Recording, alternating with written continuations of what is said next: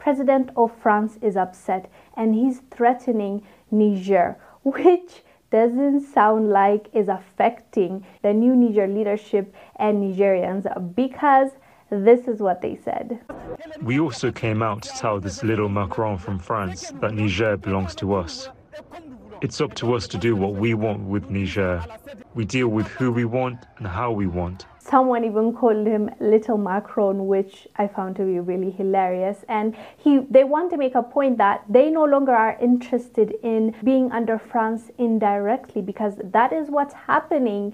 And they are paying a quote-unquote colonial tax, which is insane. These people were colonized by Europeans, and then once they left, they still expect them to pay them. They still expect them to give their resources away, and they still expect to exploit these previous colonies, which is insane to think about. But that is what is actually happening.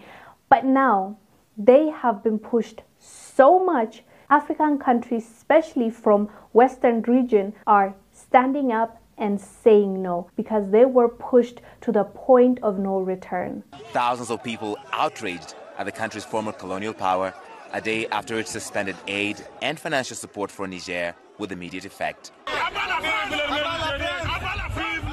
Down with France, some said, condemning French support for ousted President Mohamed Bazoum.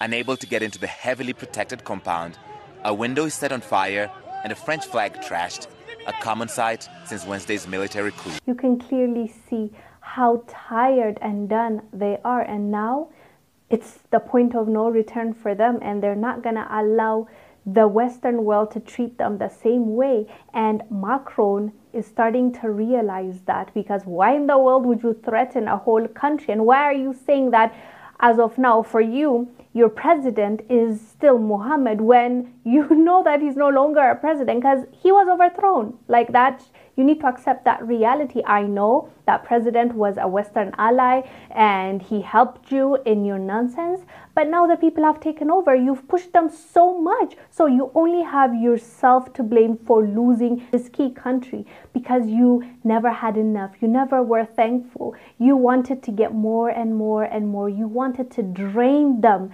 and suck them dry, but now they said enough is enough, and that's exactly what you're getting. Even though he's threatening them, they don't even seem fazed. But with that being said, I still want to caution them to be vigilant and protect themselves, because we have seen how low these countries can stoop to get their way. So please be careful on your steps, and especially who you surround yourself. The leadership should have a wall up and be cautious who they let in their, team, because we know that most assassinations happen by the Western world using our own people, our own friends, our own ministers. So that's what Macron is saying. And as you heard, the people said, nope, they actually said down with France, and they were raising Russian flag. That's what they were doing. Anyways, fam, let us know down below what your thoughts are about the whole situation in Niger. I am Angel Zalalam. I'll see you on the next one.